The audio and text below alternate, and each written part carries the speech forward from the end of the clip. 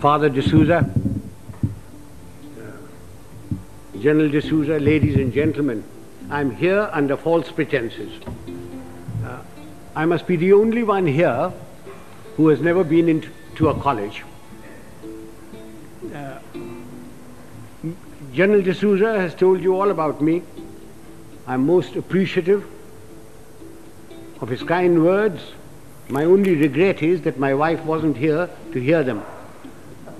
She would have treated me with greater respect. And when I say I'm uneducated, I really mean it. I must be the only member of my family who isn't a graduate. I managed to do my inter-science. I got a 3rd division, mushkil se. Anyway, it's nice being in this hall with all the academics and all the educated people. And I take this opportunity of inaugurating your Silver Jubilee series on leadership. I don't know what one does for inauguration, but may I say that I have inaugurated the thing.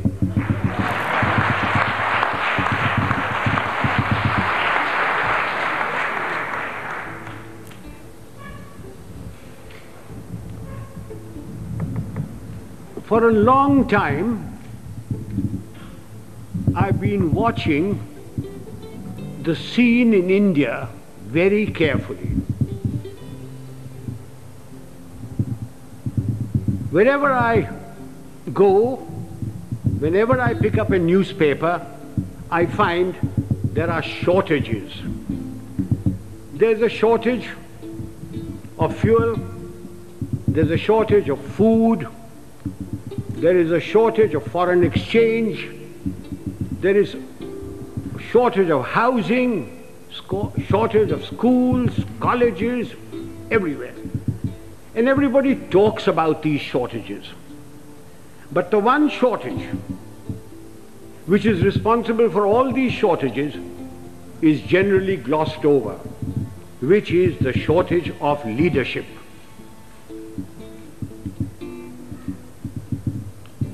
Father, don't misunderstand me, and gentlemen of the press, please don't misquote me, which you are always capable of doing and which you continue doing. When I talk of shortage of leadership, I do not mean just political leadership. I mean leadership in every walk of life. Whether it's political, administrative, in educational institutions, in our sports organizations, in our industry, amongst labor, amongst the law and order contingents, there is a shortage of leadership. I do not know whether leaders are born or leaders are made. There is a school of thought which says leaders are born. Father, we have a population of 780 million people, and we procreate at the rate of 1 Australia every year. And yet, there is a shortage of leadership. So if those of you who think that leaders are born and who contribute to that theory, may I suggest you throw away all Planned Parenthood and really let yourselves go. If leaders are not born, can leaders be made? It is my view that give me a man with reasonable common sense and decency, you can make a leader out of him.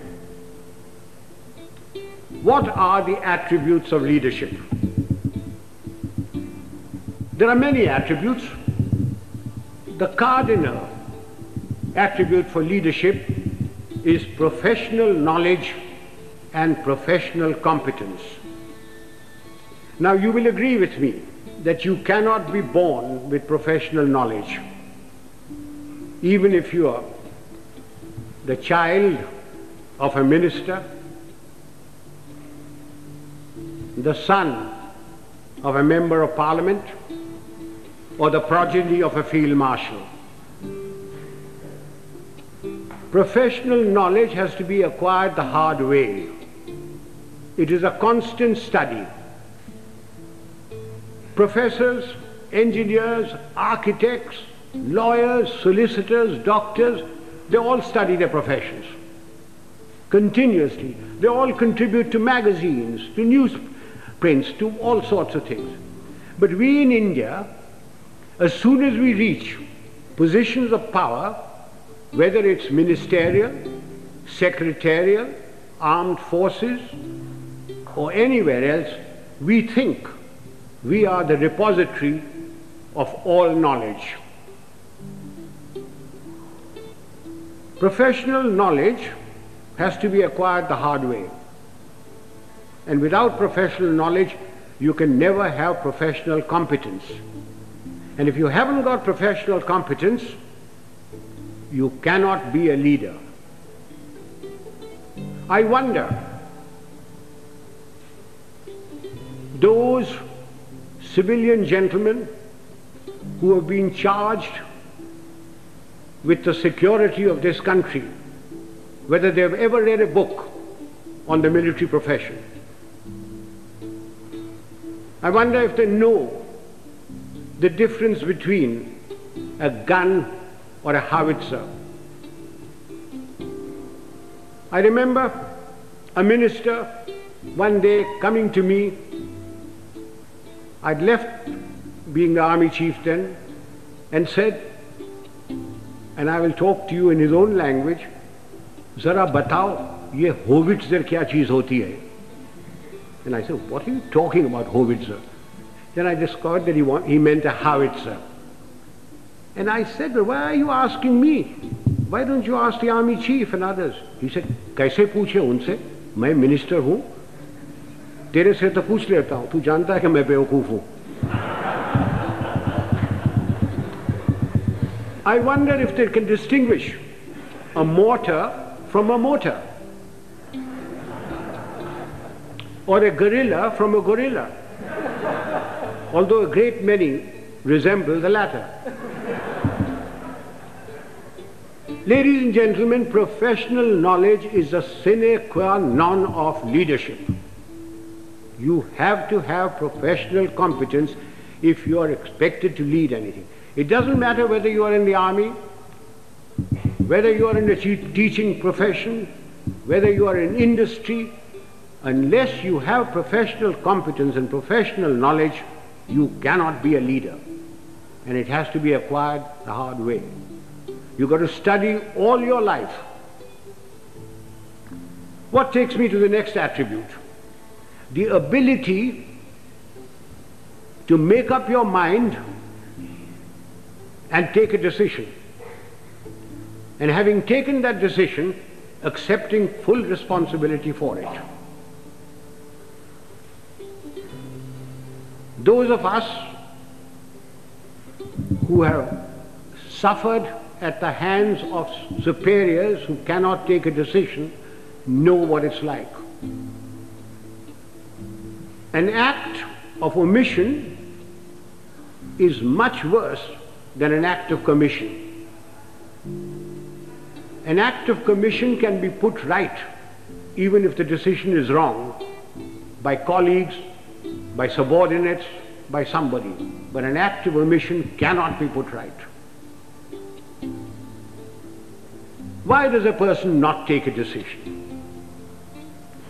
Because he lacks confidence. Why does he lack confidence? Because he lacks professional knowledge and competence. Eustace will tell you that when I was the army chief, I'd go around, ask my generals, "What are you doing about this?" And he said, "Sir, I've been thinking, I've been considering." And then I produce for myself a manic Shawism. And Father, will you forgive my language? I used to say, if you must be a bloody fool, be one quickly. Take a decision and then accept full responsibility for it. Do you know how much money is lost in the country because somebody won't take a decision? Costs escalate, papers lie in somebody's place for days, for months, for years. And when they finally take a decision, the cost of a project, the cost of something has gone up tenfold. Who suffers? We, the people of India, suffer. So that's the second requisite for leadership. The ability to make up one's mind, take a decision, and then stand by it. Don't pass the buck on to your subordinate. It's your decision. What comes next?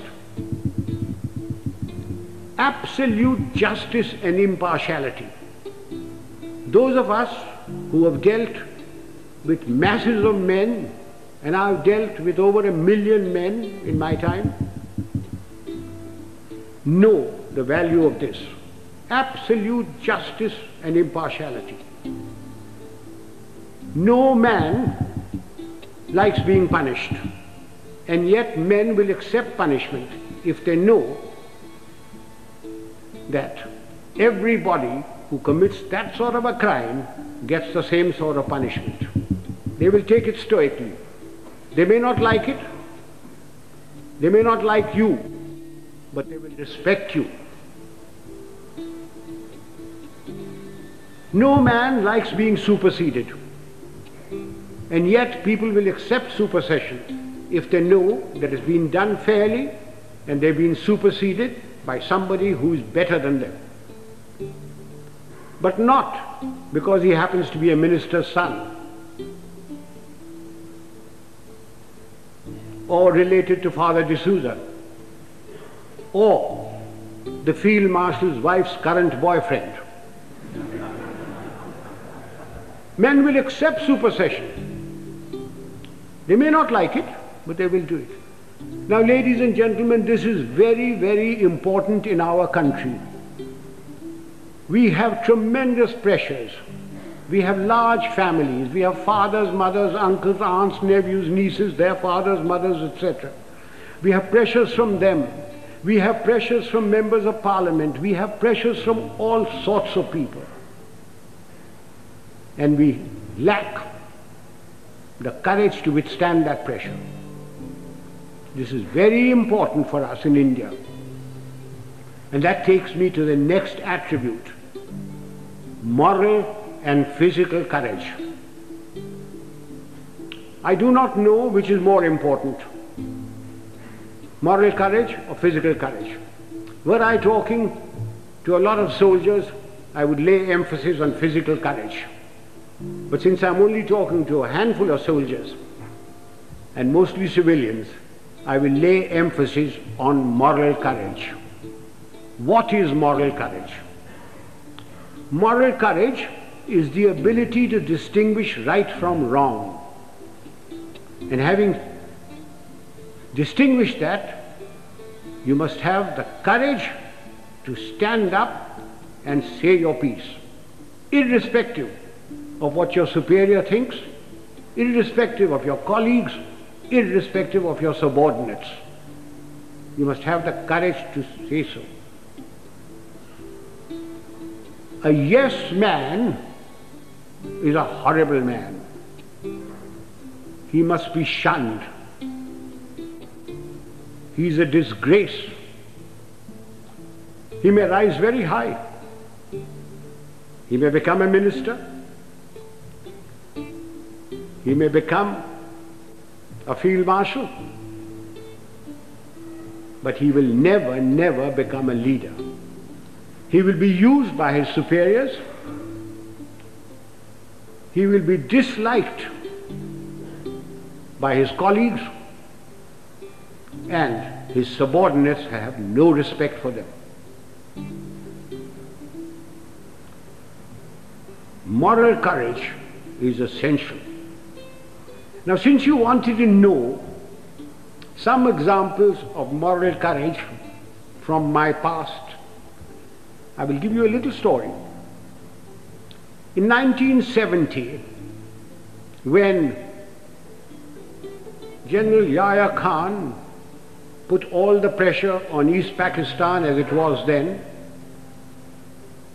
and refugees started coming to India, there was a cabinet meeting. I remember the date very well, 28th of April. I was summoned.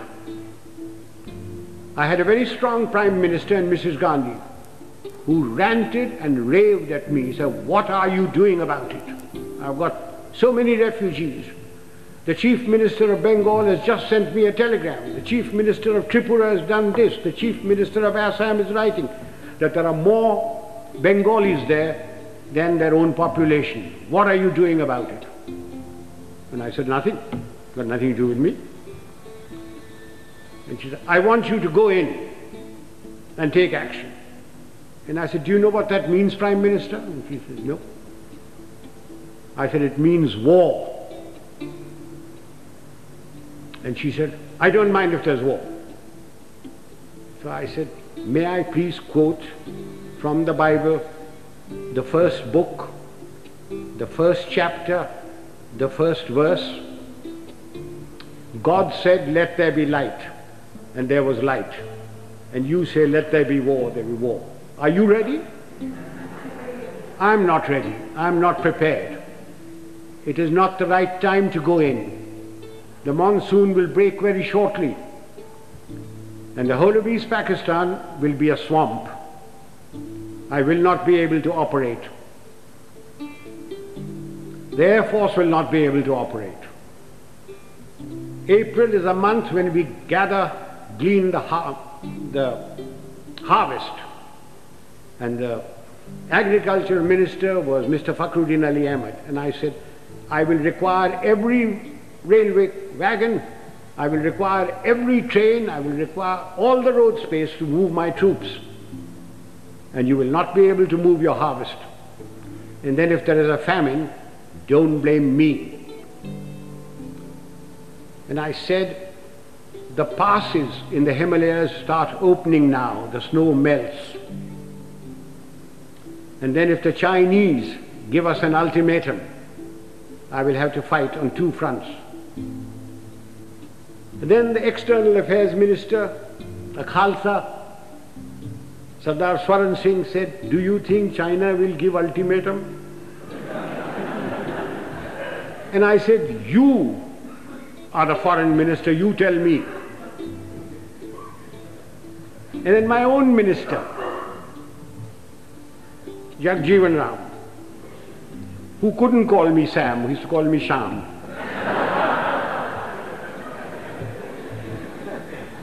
He said, "Sham, maan jao na." I said, "You can manne ki baat hai? I'm telling you what the facts are."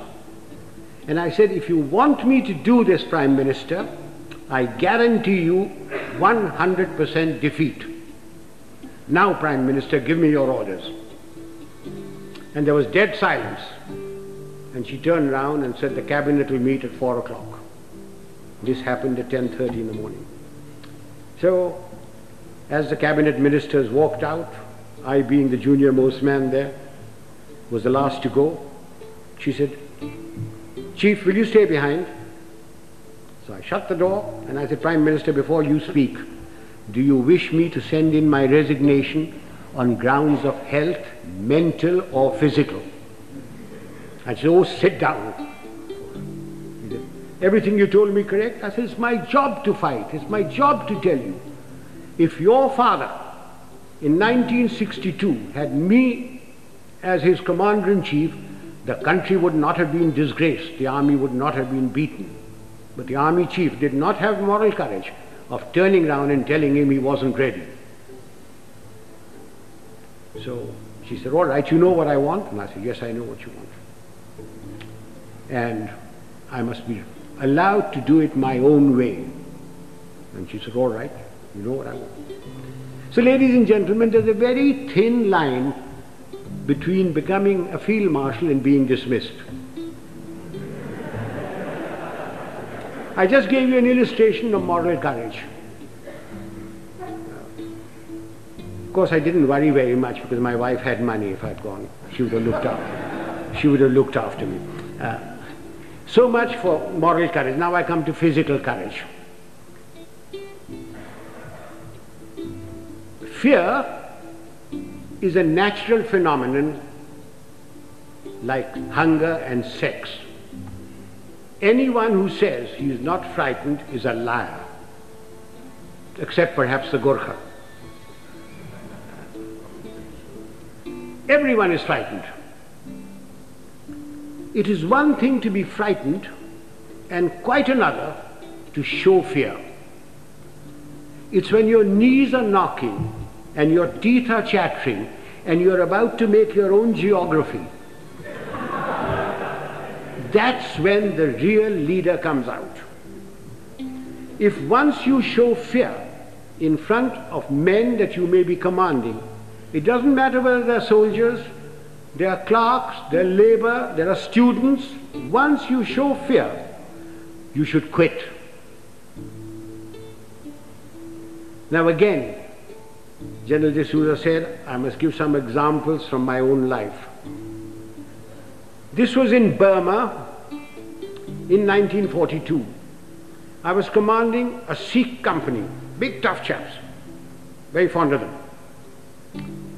I had a man called Sohan Singh, big man, stood about 6'4". He had been promoted many times to Lance Naik, to Naik, and every time, because he was a Badmash, he was broken. We'd had lots of casualties and we had to make promotions. So we had a promotion conference with the commanding officer, and Sohan Singh's name came up, and I said, no use making him, he'll be broken tomorrow. So he was passed over. The conference finished, names were published. I came back to my Basha, where my company was in the jungle, and I found my senior Subedar, Balwant Singh, terribly worried. And he said, Saab, Sohan Singh ko kaid kar diya. I said, क्यों, क्या हुआ?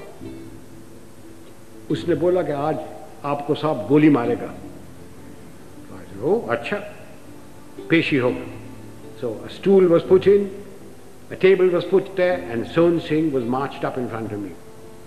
Sohan Singh was at that time a light machine gunner, and light machine gunners carried pistols, and his pistol was taken away from him. So he was marched up in front of me. The usual charge was read out. And I said, Sohan Singh, क्या बात है? साहब गलती हो गया. So I said, तुमने बोला कि तू हमको गोली मारेगा. So I picked up the pistol, loaded it, walked up to him, handed the pistol to him. I said, तेरा दिल है मारने का, मारो. And he said, नहीं साहब गलती हो गया. So I gave him a tight slap. I said, case dismissed, जाओ भागो. I went off to the mess, had my dinner, came back, and everybody in the company was very worried. And the Subedar Sahab, Balwant Singh said, नहीं साहब आज रात आपको गोली मारेगा. So I shouted out, Sohan Singh किधर है? Sohan Singh came along. I said, Sohan Singh, आज रात मेरा बाशा पर तुम सेंट्री होगा, और कल सुबह 5 बजे 1 मग्गा चाह और 1 मग्गा गर्म पानी दाढ़ी बनाने के लिए. कोई शक? बेशक, भागो. And I went in there. I was woken up in the morning by Sohan Singh with a mug of tea and a mug of hot water, and he followed me like a lamb throughout the conflict. Now, ladies and gentlemen, if you think I wasn't frightened, you are mistaken. I was terrified. But if I hadn't done that, and put Sohan Singh in the clink or something like that, everybody would have said, Dekha, hamara saab darta hai. Just an example of this. How often during riots and all that, some young sergeant with nothing but a little stick in his hand, has walked in and quelled everything by showing courage. So physical courage is essential to leadership. You needn't be foolhardy like I was. I was very young. I don't know whether I'd do it today. But physical courage is essential. That takes me to the other attribute, loyalty. Now, does loyalty require very much explanation? We all expect loyalty from our subordinates.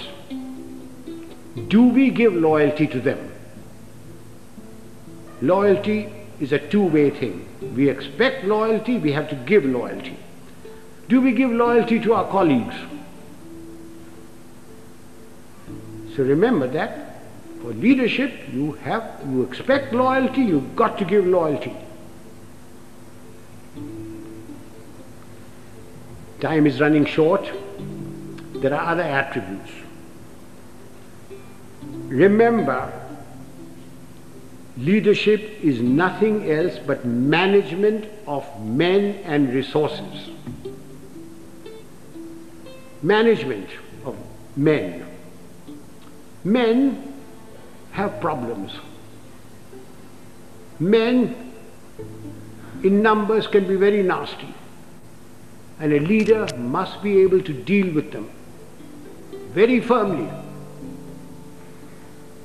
When people misbehave, like they are misbehaving in Bombay these days, it's no use saying Jai Hind to them.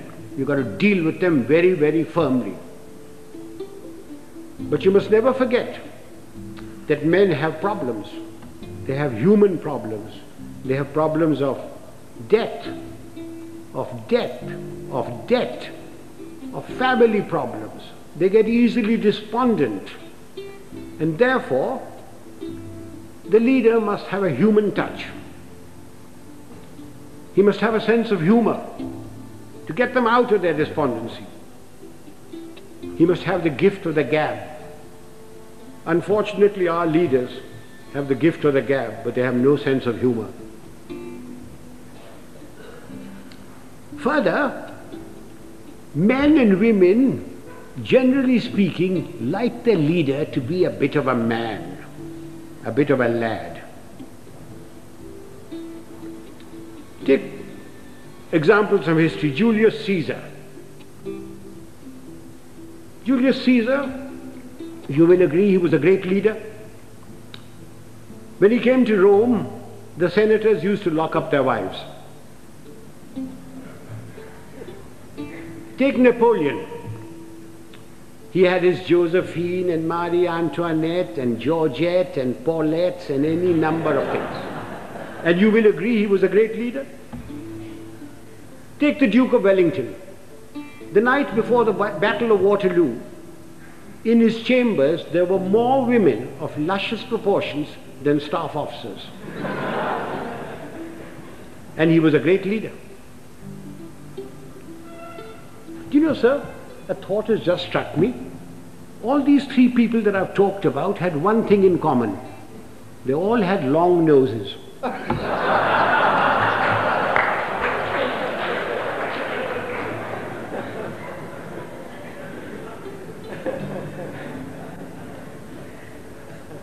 If my time is not up, can I crave your indulgence and talk for another 10 minutes? Ladies and gentlemen, no amount of leadership will put things right. There are two other aspects that we Indians must know and we lack badly. One is discipline and the second is character. What is discipline? Discipline is a code of conduct for decent living in society one with the other. Who lays down this code of conduct? Not the Prime Minister, not Parliament. Of course it's laid down in the Army Act. But I'm not trying to impose the Army Act on you. This code of conduct has come to us from father to son, from mother to daughter, from times immemorial. It's in the Bible, it's in the Gita, it's in the words of Nanak. in the sayings of Muhammad and Buddha. It's all come down. It's been refined as cultures have changed. Again, let me illustrate this by example.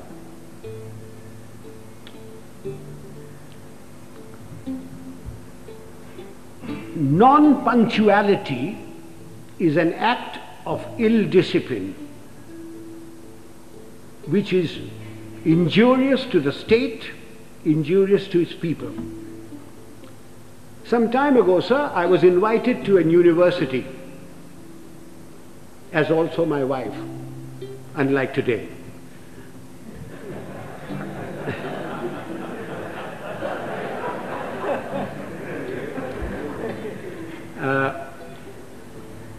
I was called there at a convocation at 5 o'clock in the evening. And having been in the army for 50 years, telling the driver, go slow, go fast, arrived there all at 5 o'clock in the evening. I was received by the Vice Chancellor and his lady, the Union Secretary, escorted to the dais.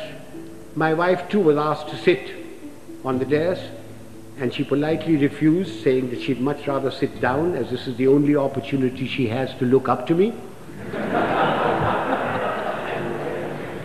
And as usual, I was garlanded. The Vice Chancellor sang my praises and asked me to talk to these people. There were about 5,000 boys and girls there, plus deans, plus professors, plus lecturers, everybody. And as I got up to get to the desk, to the lectern, the Vice Chancellor says to me, sotto voce, Field Marshal, a fortnight ago we had invited a VIP to the same function. He was allowed to stand at the lectern for exactly 15 seconds. I wish you good luck. I said to myself, had the Vice Chancellor said this in his letter of invitation, I wonder whether I would have come. Anyway, I got up to the lectern and I addressed the gathering for the amount of time that I was allowed. I was heard in pin-drop silence, and at the end of it, I got a thunderous applause. The Vice Chancellor and his lady, the deans, professors, lecturers, the student body, and even my wife stood up and gave me a standing ovation. I was most relieved. Although my wife told me afterwards that I looked pale. After the usual vote of thanks, etc., we went out into the gardens where refreshments were given. And I, having an eye for a pretty girl, walked up to a pert little thing wearing lovely jeans, tight-fitting, and I started a conversation which ran as follows. I said, my dear, why were you so kind to me today, all of you? I not having the looks of Rajesh Khanna or Amitabh Bachchan, or a speaker like M.G. Ramachandran, when only the other day you were so rude to a VIP. And she said, I quote, "Oh, Field Marshal, that dreadful man. We had invited him at 5 o'clock. He turned up at 6. He brought with him a bevy of security people who pushed us aside and took their places where we should be sitting. He brought with him 2 of his brats, grandchildren probably. He was too old to have those kids that side. But you never know.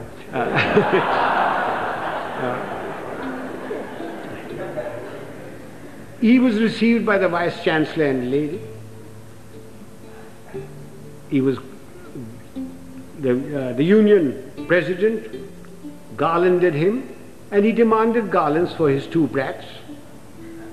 The Union President, being very flexible, diverted the garlands for the Vice-Chancellor and his lady to these brats.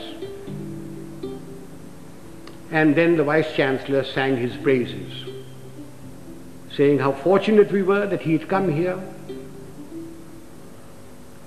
that he has done so much for the country. And all the while, this man sat there. He had come unwashed, unshaven, wearing a dhoti, exposing 4/5 of his legs, scratching away. And the Vice-Chancellor said that the worthy had been to jail.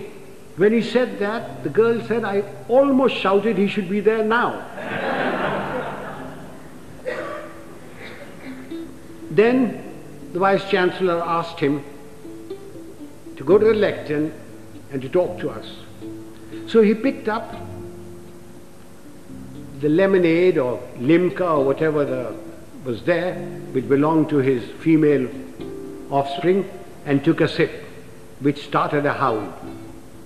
When that subsided, the worthy came to the lectern and said, friends and well-wishers, I have not had time to prepare my speech, but my secretary has written something for me, and he produced a whole heap of paper.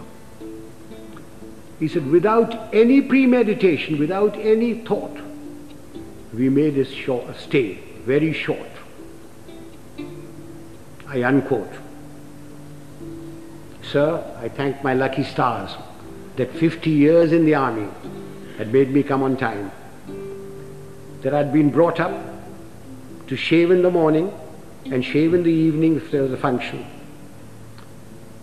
that I had a lounge suit on, and although I have very nice legs, I didn't expose them, that I didn't suffer from itch or eczema to indulge in the scratching of the unmentionable.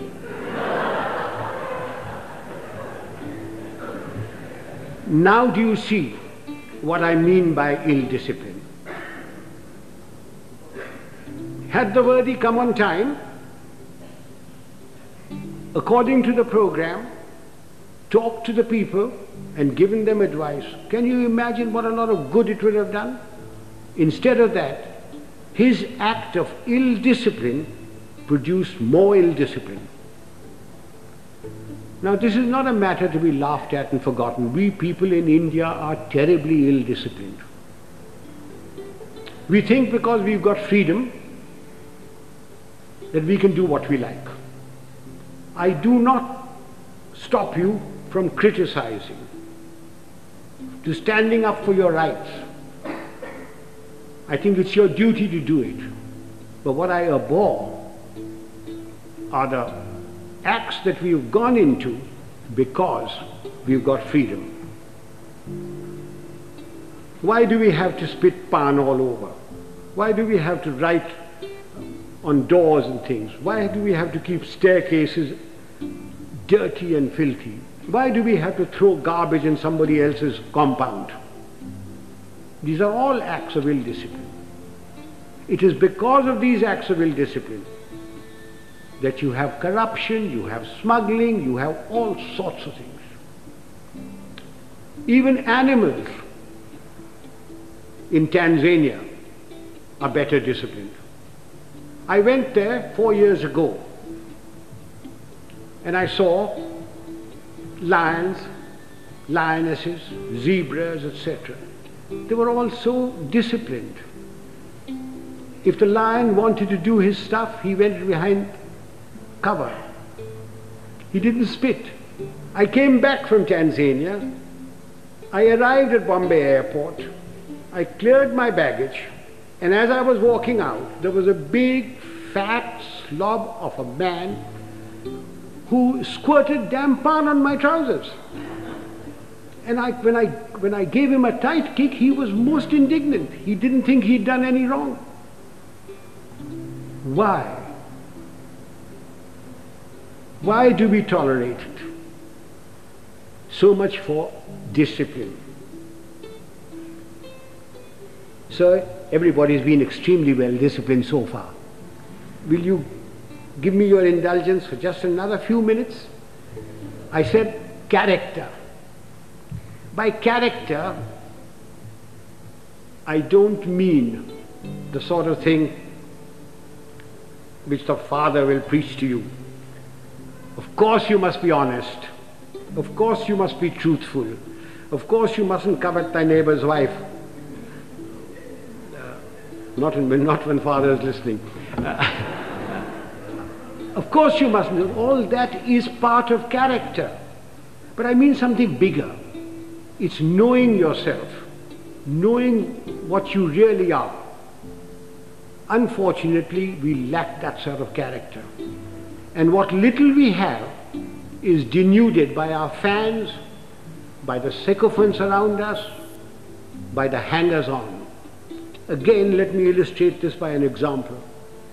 Some years ago, Hollywood produced a picture of the great violinist and composer Paganini.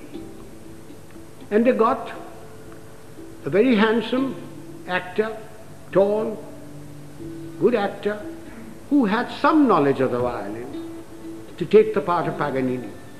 And he was drilled to perfection, so that when that little cadenza was played and screened, the critics raved over it.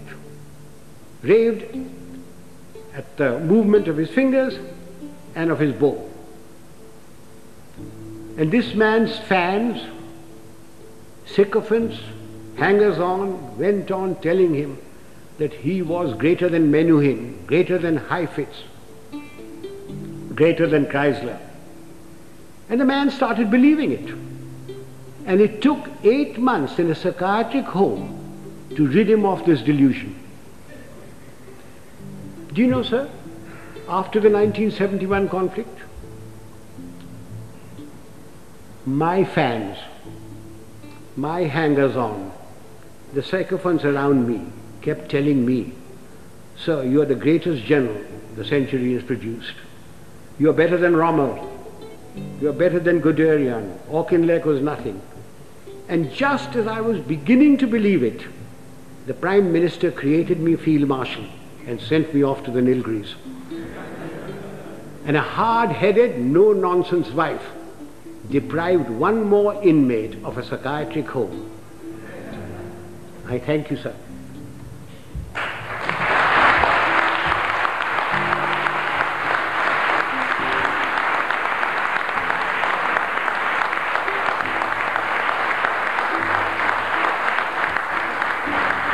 Gentlemen, I'm at your mercy. You can ask me any question you like, personal, pertinent or impertinent. I'm getting deaf, so you'll have to come nearer me.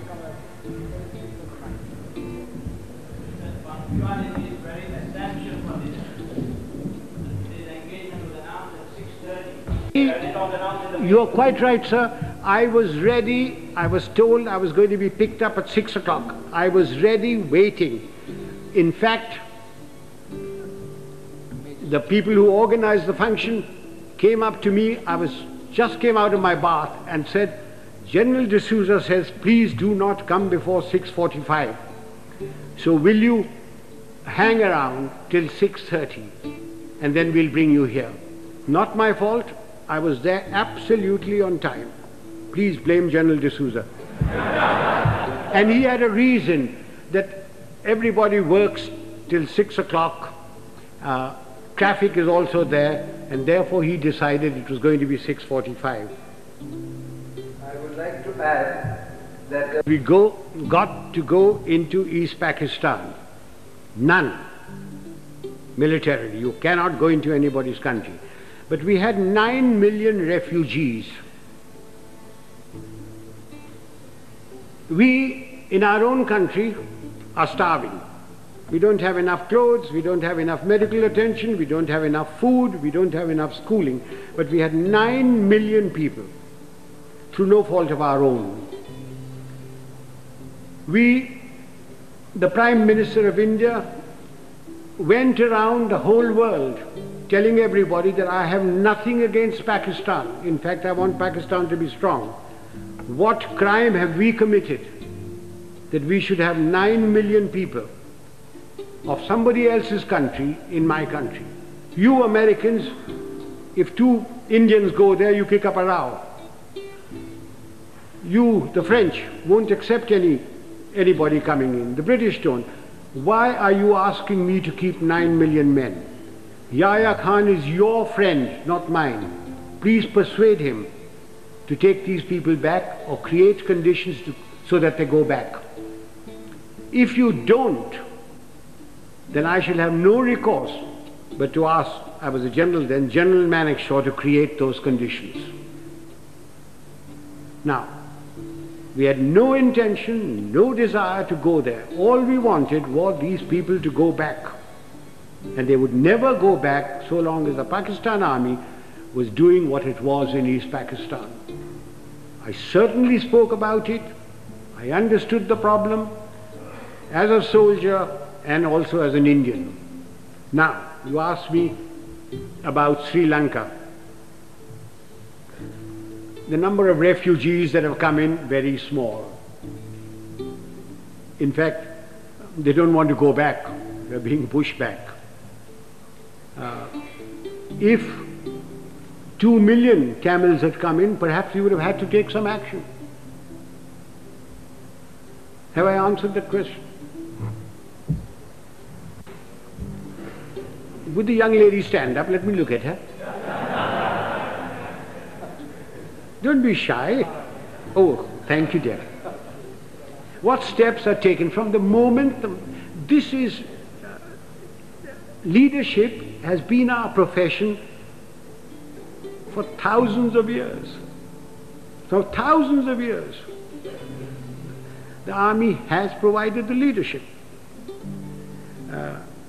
From the moment the man joins, he comes into an environment of discipline and somebody who is his leader there, and he learns. We don't have courses for leadership. It is by example. If the general officer commanding in chief comes unshaven, you don't expect the others to be shaven, to shave. But because he is shaven, properly washed, properly clothed, everybody else is. If the general officer or the colonel takes bribes, then you don't expect his people not to take bribes. But he doesn't take bribes. Now you ask me, why doesn't he take bribes? Everybody else in India does. And the answer is very simple. It's environment and also fear. If I gave an order and one man disobeyed it, he could be tried by court-martial and given 2 years imprisonment. If 2 men disobeyed my orders, it is considered as mutiny. He is tried by general court-martial, and given 14 years imprisonment. But in civil life, who cares? The policeman takes a bribe. The inspector takes a bribe. Somebody disobeys orders, what happens? You suspend him. He gets a writ petition by paying 25 rupees to any wakil. His case drags on. Eventually he is reinstated, probably gets promotion. But in the case of the army, there's environment from the moment he joins, plus fear. There is great fear.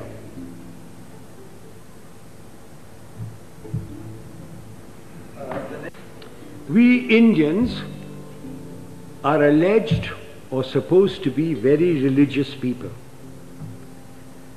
If you read your own religious book, whether it be the Bible or the Gita or the Granth Sahib or the Quran, you automatically have discipline, self-discipline.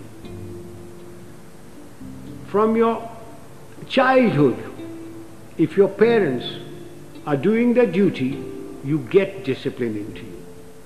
If you have any pride in yourself, you have discipline in you. So, talking of self-discipline, there it is. The Roman Catholic Church has done a great deal, for bringing discipline into the world. It has erred at times, but it has done a great deal for bringing self-discipline. One of the things is the confession. That has brought a great deal of self-discipline in people. You can confess to yourself.